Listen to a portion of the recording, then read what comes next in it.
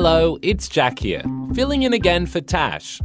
I'd like to share some news with you. Today's Thursday, and the date is the 12th of September. Have you ever heard of something called the Loch Ness Monster? It's a legendary creature that lives in the Loch Ness, a lake in a country called Scotland.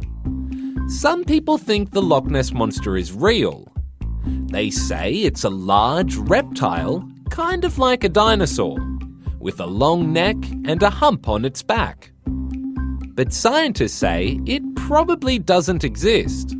Recently, a group of scientists did a big study of the water in Loch Ness. They found all kinds of animal DNA in the water, about 3,000 different kinds. But they weren't able to find any dinosaur or reptile DNA.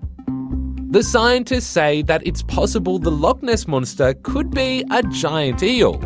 But there's no proof just yet of a giant slimy eel swimming around the lake. So I guess we'll have to keep looking to find out if the Loch Ness Monster is real and what it could be.